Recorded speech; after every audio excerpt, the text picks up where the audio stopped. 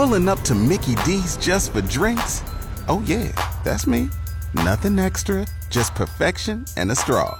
Coming in hot for the coldest cups on the block. Because there are drinks. Then there are drinks from McDonald's.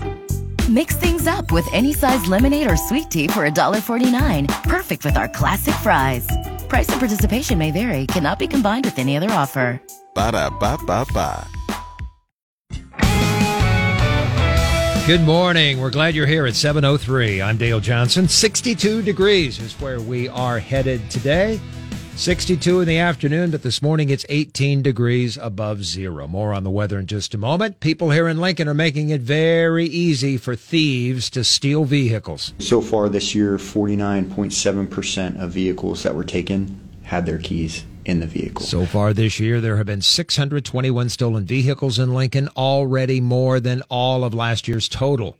And there are 74 days left in the year. Police Sergeant Chris Vollmer reminds you to never leave keys in your vehicle and never leave your vehicle unlocked.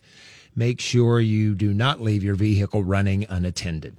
It's very, very tempting, though, to start up your vehicle early, then go back inside on these cold mornings. Yesterday was a record cold morning in Lincoln. It dropped to 18 degrees, breaking 21, set in 1972. The record today for Lincoln is 12 degrees, and I think that's going to be out of reach.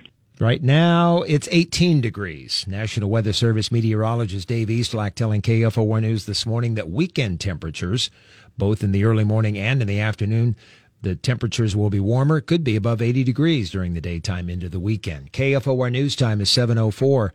Candidates for county attorney are trading charges over prosecution of marijuana possession. Democrat Adam Morfeld telling KFOR News incumbent Pat Condon is too heavy-handed. He charged somebody with a felony for simple possession of marijuana. Condon replied, telling us Morfeld doesn't understand the law. To reach a felony level, you have to have more than a pound of marijuana to get to a felony level.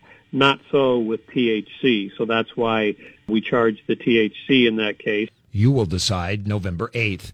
Nebraska has joined 35 other states in a lawsuit against an association of pharmacy benefit managers. AGs are asking a federal court to leave regulation of pharmacy business practices up to states. The Pharmacy Association is lobbying for federal control. AGs say it's unfair for middlemen to force consumers to use certain pharmacies or deny coverage at non-network pharmacies. Lincoln's first forecast. Here we go. We get warmer. 62 today, 73 tomorrow, 78 Friday, 79 Saturday, and there's an 80-degree-plus day on Sunday. 18 above right now. It's a calm morning at 7:06. I'm Dale Johnson, KFOR News.